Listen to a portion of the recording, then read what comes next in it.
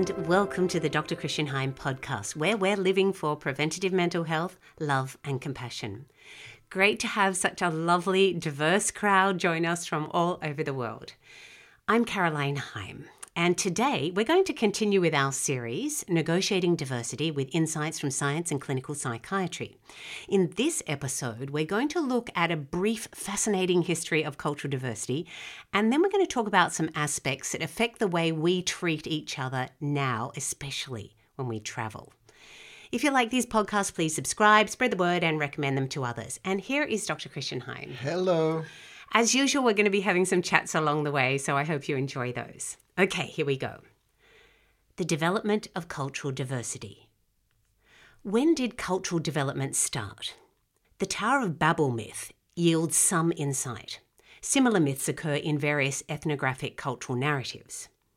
According to the book of Genesis, humans spoke one language and were determined to build a tower to heaven. God undermined this by causing humans to speak in different languages and by scattering them across the world. Humans now couldn't understand each other, couldn't cooperate, and couldn't make it up to heaven. Understanding cooperation became much, much harder. If we could achieve understanding and cooperation, it'd feel like heaven on earth. I want to just cut in there a little bit because in a way that is the gist of what we're doing here. The whole reason that we want to negotiate cultural diversity and all diversity is so that we can understand and cooperate. Okay, so you just bring that take-home message home right away. I did. I thought I'd get that in there. Yeah, great. In our scientific understanding, however, languages and cultures evolved after we scattered ourselves into diverse landscapes. After we Homo sapiens moved out of Africa, diverse landscapes presented us with diverse problems, leading to diverse solutions. This included diverse languages. Scattering first, then language confusion. The Tower of Babel myth may not just be about language, though, but also about culture. Mannerisms, attitudes to time, space, disclosure, and personal relationships, and more. Scientifically speaking, we became different thanks to the environment. Environmental differences led to biological differences such as differing skin types and colour to help regulate the amount of sunlight penetrating the body.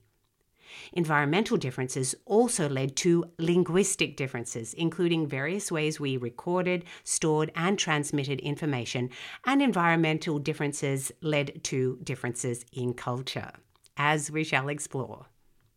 Well, this is really interesting, okay? So if you're saying that it was a scattering of humans all over the world that led to diversity, then contemporary obsession with travel and mixing cultures makes diversity issues so much more of an issue.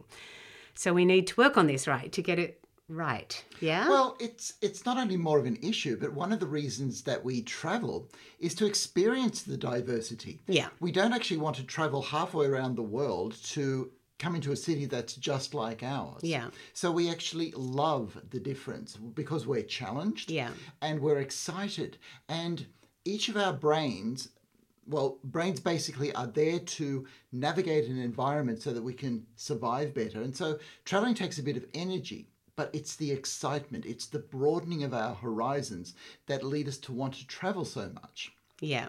Okay, so that's a really good way in for understanding and accepting too, that excitement, yeah? It is. Yeah, it yeah. is. The excitement for us seeing a different culture means that somebody from a different culture will get excited at seeing our culture. So they tend to see the place that we live with different eyes. So we can sort of think, okay, why would anybody come to our town for as a cultural destination? Yeah. And it's because it's different. The brain actually thrives on things that are different to broaden its horizons and enrich life. It feels better about itself and about all over the world. Okay, so that's certainly one step towards more diversity, acceptance of diversity. Great. Okay, moving on. Culture is basically shared behaviours, ideas, and patterns. Based on evolutionary theory, we now acknowledge that we humans have a distinct cultural as well as biological inheritance. Scientifically, the following points have been made. And just before you get into those points... You keep interrupting. I'm sorry, I need to. It's part of my culture. Yeah, it's true. Okay, but this is actually a huge discovery that we don't have just a biological and genetic inheritance, but also a cultural inheritance that lies, in a sense, parallel to our biological makeup, because it's our socializing that makes this cultural inheritance. So just as we need each other to survive biologically, that very socialization means that we have built up this thing called culture. Yeah. And we inherit this, and we learn about it in early childhood and in all of our people experiences. So you're saying we inherit it. So we inherit it in our DNA? Is it, come on. Okay, so scientifically speaking, it's called epigenetics. Oh, yeah. So what happens on top of the DNA? Right. Okay. So epigenetics has the ability to turn on and turn off certain genes. Let's say the gene for darker skin, all right, is turned on by living in a place that doesn't let in, that lets in a lot of sunlight, so we make the skin a bit darker. Okay, Yeah. so that all has to happen physically. So also, if people speak a certain language, okay, obviously somebody's going to be learning that language. But if somebody does something a certain way, like having meals at a certain time, those sort of things are learnt, but they're also shared socially with all the people around us. So it's not just a learning, it's also an experience that we all share together. Yeah, it's quite complicated, but I think you get into it a bit more later on. I do. So like biological factors, the evolution of language and culture is by gradual change over a long period of time. These changes develop in response to environmental factors and are adaptive to benefit survival.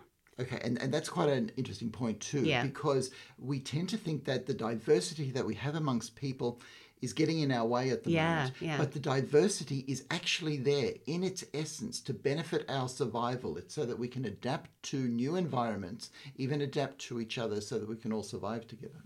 If we only all knew that would be great. Okay. Biological inheritance is by genetic and epigenetic expression. Epigenetics, as Christian just explained a bit earlier on, is what happens on top of the genes, particularly early life experiences which influence which genes get expressed and which don't. Cultural inheritance, too, is by genetic and more so by epigenetic influences, the behaviours of parents, kin, peers, and society. Just as climate and the environment shape biological inheritance, so too do they shape culture. As an example, people from outback Australia often lean in to shake hands from a large distance apart, then resume their distant positions to talk. People of more densely populated countries tend to stay closer. People of colder climates wear warmer clothing, and people of warmer climates wear cooler clothing, and these affect the culture of fashion and speed of movement. The culture of housing and shelter preferences, including decor, room layout, open versus closed plan living, and outdoor paint colours, stem from the environment first and only later from marketing influences and personal preferences. Yes, okay, so I do want to just stop there. We always notice these differences when we travel, don't we? We certainly do. Like feeling like a sardine on a London tube or a New York subway. Or when I took the children to the USA for the first time, and they got so confused as to why they couldn't go outside without bundles of clothing, and they really wanted to run outside in the snow barefoot. Yes. So, yeah, it's the same sort of a thing. It's the same sort of thing, because clothing is a very good example, because we can see how clothing developed as a result of the environment. Yeah. Just temperature. But what is clothing these days, all right? It's fashion. It's acceptance. It's peers. It's part of our culture. Even the colours. Why do we choose certain colours for clothing? It's all part of culture. And so something else has evolved aside from just the biological need to clothe the body. Yeah. Okay, great. The way people of different cultures prepare food is influenced by the local availability of foods and resources, as well as by evolved taste preferences. Attitudes towards strangers may reflect historical vigilance against enemies. More vigilance against enemies leads to more social and personal distance in all people interactions. Connectivity and migration affect how people behave towards strangers. In an area of high migration, customs may have arisen to both welcome and feel out strangers to encourage safer interactions. Geographic isolation, as in the British Isles, Japan and South Pacific Islands, may lead to fewer people sharing accepted norms and a need to be in the know about the local style of human interaction. Tribal intermingling and more people movement in Eastern Europe or mainland China may have led to more acceptance of different people doing different things. The broad principle is that geography influences people interactions and cultural norms. This can also be seen in the difference between highlanders and mountain dwellers versus people living next to the sea. The landscape influences food availability and preferences, housing materials and styles, openness of people interactions, choice of recreational sports, and more.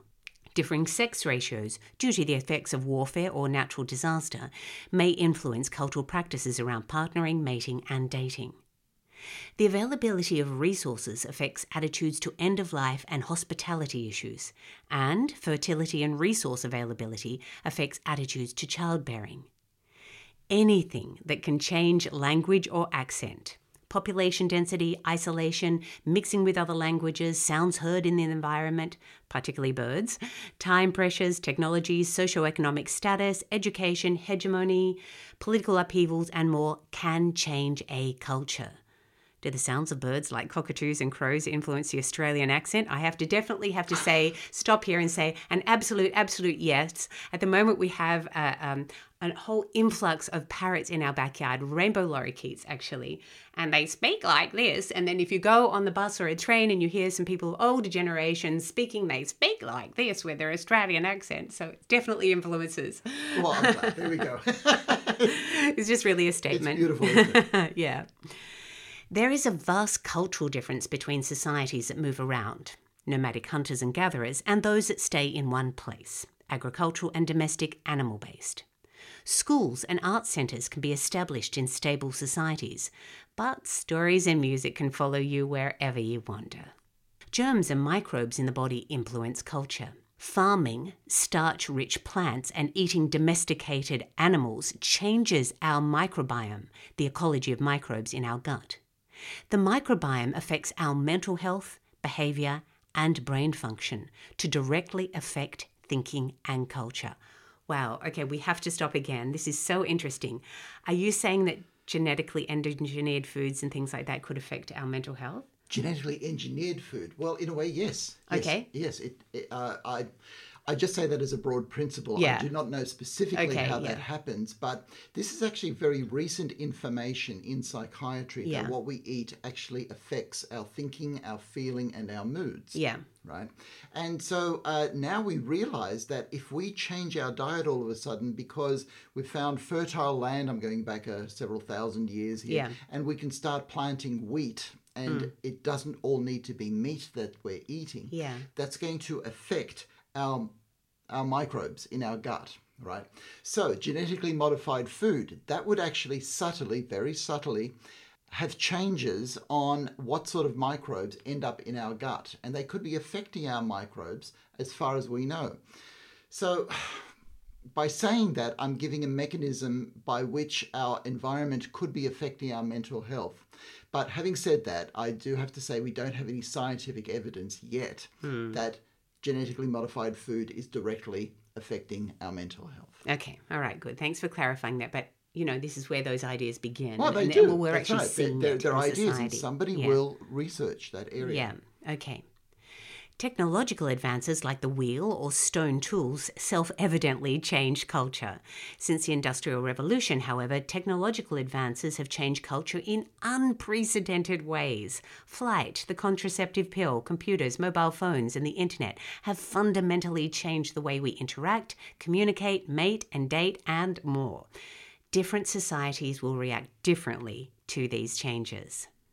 The longer we're around and the more our development and prosperity grows and allows it, the more diverse we become. It's no wonder we humans exhibit such diversity, not only in biology, language, mannerisms, patterns, and behaviours, but also in politics, religions, gender, sexual expressions, and more. And that's actually no small point that we've had relative peace in our society for a good 50, 60, 70, or for some people 80 years. And so a lot of diversity is able to flourish in peacetime, whereas in wartime, we've got to take care of ourselves, we've got to become more homogenous, more the same, so that we can overcome an enemy. Yeah, good point. Okay, what is culture and diversity? Simply stated, culture is the way we do life around here. Culture is, in a sense, the personality of large groups. Ultimately, as individuals, we all do life differently, uniquely, but we share many features with the people around us. Group diversity is, in a real sense, an extension of culture. Take-home message: culture is the personality of larger groups. Culture is learnt as well as inherited. This is illustrated in the joke about the English couple who adopted a Vietnamese child.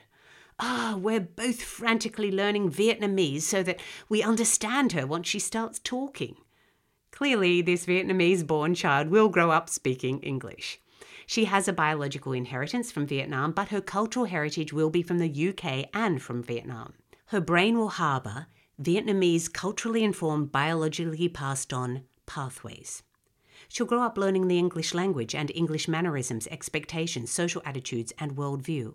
At some stage during her teens, she may or may not rebel against these, or she may choose to explore some aspects of her Vietnamese heritage. This underlines the importance of personal choice in culture. Her Vietnamese heritage will also culturally impact her adoptive parents. If this girl has children of her own, she will genetically and epigenetically pass on a cultural heritage which is both British and Vietnamese, and her children will get to choose which aspects of their cultural heritage they will explore or develop further. Take-home message: cultural diversity results from inheritance, learning, and choice. Different ethnicities have different cultures, but there is also culture of generations, religions, occupations, political ideologies, sexual orientations, gender expressions, and more. Individual workplaces have different cultures. I found that working culture of one hospital can be vastly different to the working culture of another. Chess enthusiasts have a different culture to bridge players. Soccer followers have a different culture to baseball lovers. There is a balance of otherness and togetherness in each diversity group. Amidst this balance, for our own survival, we aim for friendly, peaceful interactions among all humans. This is the group that unites us all, the family of the human race.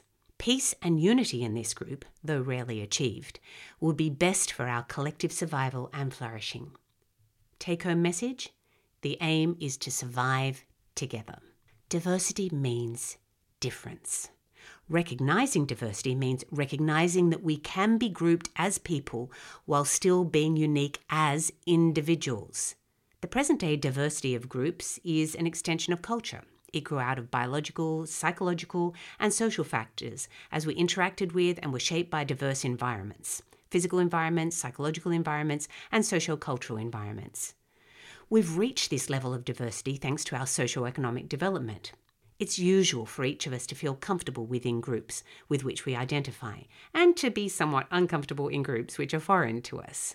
It is usual to feel comfortable around like-minded, similar people. With learning, time, and openness, however, feelings of discomfort around others can fade. Science backs this up. Chapter 3. And we can each do things to increase comfort and decrease alienation. Chapter 4. Understanding difference in culture will facilitate understanding of difference in more diverse groups. Take-home message: it's usual to feel comfortable around groups with whom you identify. Understanding others will lead to more comfort among them. Understanding others means knowing about them and being open to their difference without stereotyping. A stereotype, originally based on factual reality, is a generalized, simplified caricature. It's often used to highlight difference and insult rather than to celebrate others. For fear of stereotyping, we often avoid talking about a culture and differences altogether. This unfortunately can lead to taboo subjects and perpetuated alienation rather than closeness, understanding, and acceptance. Take-home message: a stereotype is a fixed, simplified version of a more complex reality. Fear deflects us from talking about and celebrating diversity. Okay, I just really want to talk about this a little bit because in our current PC climate, you can't even talk about stereotypes. Comedians can't even talk about them anymore. But we watch children and actually they deal with stereotypes using humor a lot, okay? Yes. So certainly something we can learn from. Yes, it's something that we can learn from. In fact, we can learn so much from children because children will play with children no matter where they're from, no matter what their diverse background is, because they haven't learnt the social norms that we give them along the way. And the take-home message is in this difference between celebrating a culture and insulting a culture. And the problem is it has been perceived quite rightly that stereotyping has been insulting people. Whereas if we made the choice to celebrate each other just a bit more and know that the feelings underneath were okay, then we'd be much finer with using stereotypes. There is something about stereotypes, and we were talking about this last time, about stereotypes being kind of comforting too, like boxes are kind of comforting too. I don't know. There's just something about that. Well, it has something to do with familiarity. Yeah, that's right. Yeah. So if we see something that we're familiar with, and let's say we see a stage play and somewhere along the line there's a character who's a stereotype, Let's say a stereotypical Australian wearing thongs, has a hat with corks around it and has this beer in his hand, and we recognise that it's a stereotype. We can laugh at it because we laugh at ourselves, but we also feel strangely warmed. That we're recognised. Yeah, that's right. It feels good to be recognised. Or known in a way. You know, so so there's something about that too. There's something about that. That's being thrown away in society now. It's not so much that it's being thrown away, but it's being sacrificed because we don't want this idea of insulting other people. We've made this rule. Let's not have stereotypes at all. So many rules. Whereas if we can change the feelings underneath and celebrate people rather than insult them, we'd have a lot more humour. Yeah. Okay. So we're going to go back to that character now. It's in the next part of your book. Yes. Okay. Okay. Right. It's true, for example, that many Australians wear thongs, which are called flip-flops for you in North America, or go barefoot. That many Australians like their football, beer and meat pies. And that many use catchphrases like, "G'day, she'll be right, it's all good," and "no worries." It's not true, however, that all or even most Australians are like that. That stereotype, born almost a century ago, by the way, is becoming less and less relevant as the reality of the mix of people in present-day Australia changes. New stereotypes based on young urban professional couples without children, the behaviours of first-generation migrants, ageing Aussies who wander the vast landscape in motorhomes, and more, come and go. From stereotypical to typical, usual, unusual, atypical, and eccentric, a flexible view is preferred. Take-home message. Flexibility is desired in negotiating this continuum. Stereotypical, typical, usual, unusual, atypical, eccentric. No individual is a stereotype, even though some of our behaviours may at times move into the typical or stereotypical. We can explore and appreciate diversity without making hasty judgment or giving offence. As we humans are thinking and feeling beings, feelings are important and need to be protected. Feelings underneath the mask. There are many problems of other people. They exist, they're different, they affect us, and they have the potential to hurt us. To help protect us against these problems, we wear social masks. Like a COVID mask protecting us from coronavirus, social masks protect us from feelings of harm, judgments, uneducated opinions, and malice from others. Masks mean we hide our thoughts, feelings, and intentions, but as we're very sensitive to each other, even if we don't like to show it, we read each other very well. We discern each other's intentions beyond the spoken words. This is done through tone of voice, expressions, behaviour, looks, innuendo, and psychologically transmitted feelings. We scientifically understand how this happens, and this will be discussed later in the book. More than learning to say the right thing while hiding hostility and prejudice, however, we can learn to foster genuine feelings of goodwill underneath our masks. If the feelings underneath are okay, then you're more likely to be forgiven for getting it wrong or saying the wrong thing. If the feelings underneath are hostile, you may be held in contempt even if you get every word right. The way to get the feelings underneath right is, as far as possible, to choose to genuinely wish other people well. Take-home message. Feelings underneath the mask are important. Aim to foster genuine feelings of goodwill. Science is on our side when it comes to wishing each other well. The more you get to know people and the more exposed to their culture, the more you grow to like them. As they get to know you and your culture, the more they'll like you. Science has shown that it is normal to like people.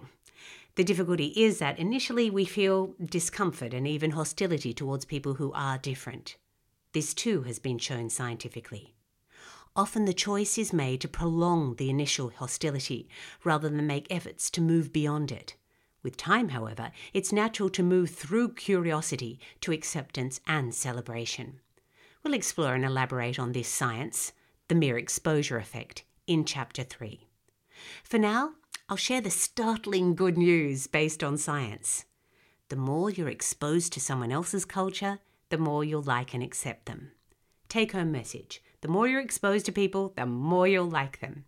Our present social reality does not reflect this. Unfortunately, most of history does not reflect this. Unfortunately, we're caught in a sea of difficult clashes. Clashes among people can lead to social unrest and even violence. It can lead to individual mental health issues. What goes wrong? Adverse consequences are great. This too will be explored. Preventing mental illness is part of what this book is about. Next chapter, we'll look more closely at clashes leading to mental illness and a particular framework based on anthropology and psychology to help us navigate each other's diversity. I'm looking really forward to that. So I'm still not sure how all this can lead to mental illness. So are you going to talk about that a little bit more? In the following chapters, I give specific examples as to how cultural issues in particular have led to mental illness. I also talk about stigma, which is branding, seeing people as different. And that's part of what's going on in our society and is leading to this idea of alienation. And so alienation and loneliness lead to mental illness. Okay, all right. Okay, so we'll talk about that a bit next We'll time. talk about that, but we have some good news coming up as well because the science is on our side if we make the right choices. Okay, great. Thanks so much for joining us. And if you like our podcast, please subscribe and also join our email list for monthly update tips on mental health. Catch you next time.